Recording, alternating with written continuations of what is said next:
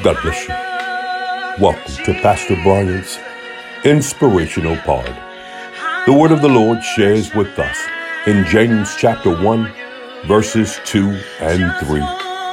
My brethren, count it all joy when you fall into divers temptations, knowing this, that the trying of your faith worketh patience. Did you know that God will use our trials, trouble, and tribulation to draw us closer to Him? God knows that we're going through, but He says, I'm using it. If we would note that the writer never says, if you go through, but rather, when we go through.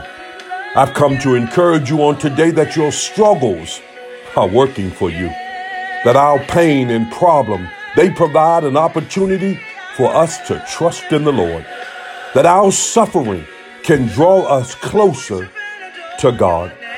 It was said, although the world is full of suffering, it's also full of overcoming it.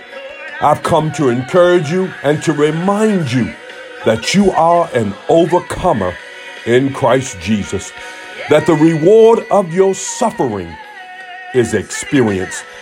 They say the strongest souls are birthed through the greater suffering. I've come to encourage you on today to go through and use the power of God. God loves you. God bless you. Until next time, I'm in His service.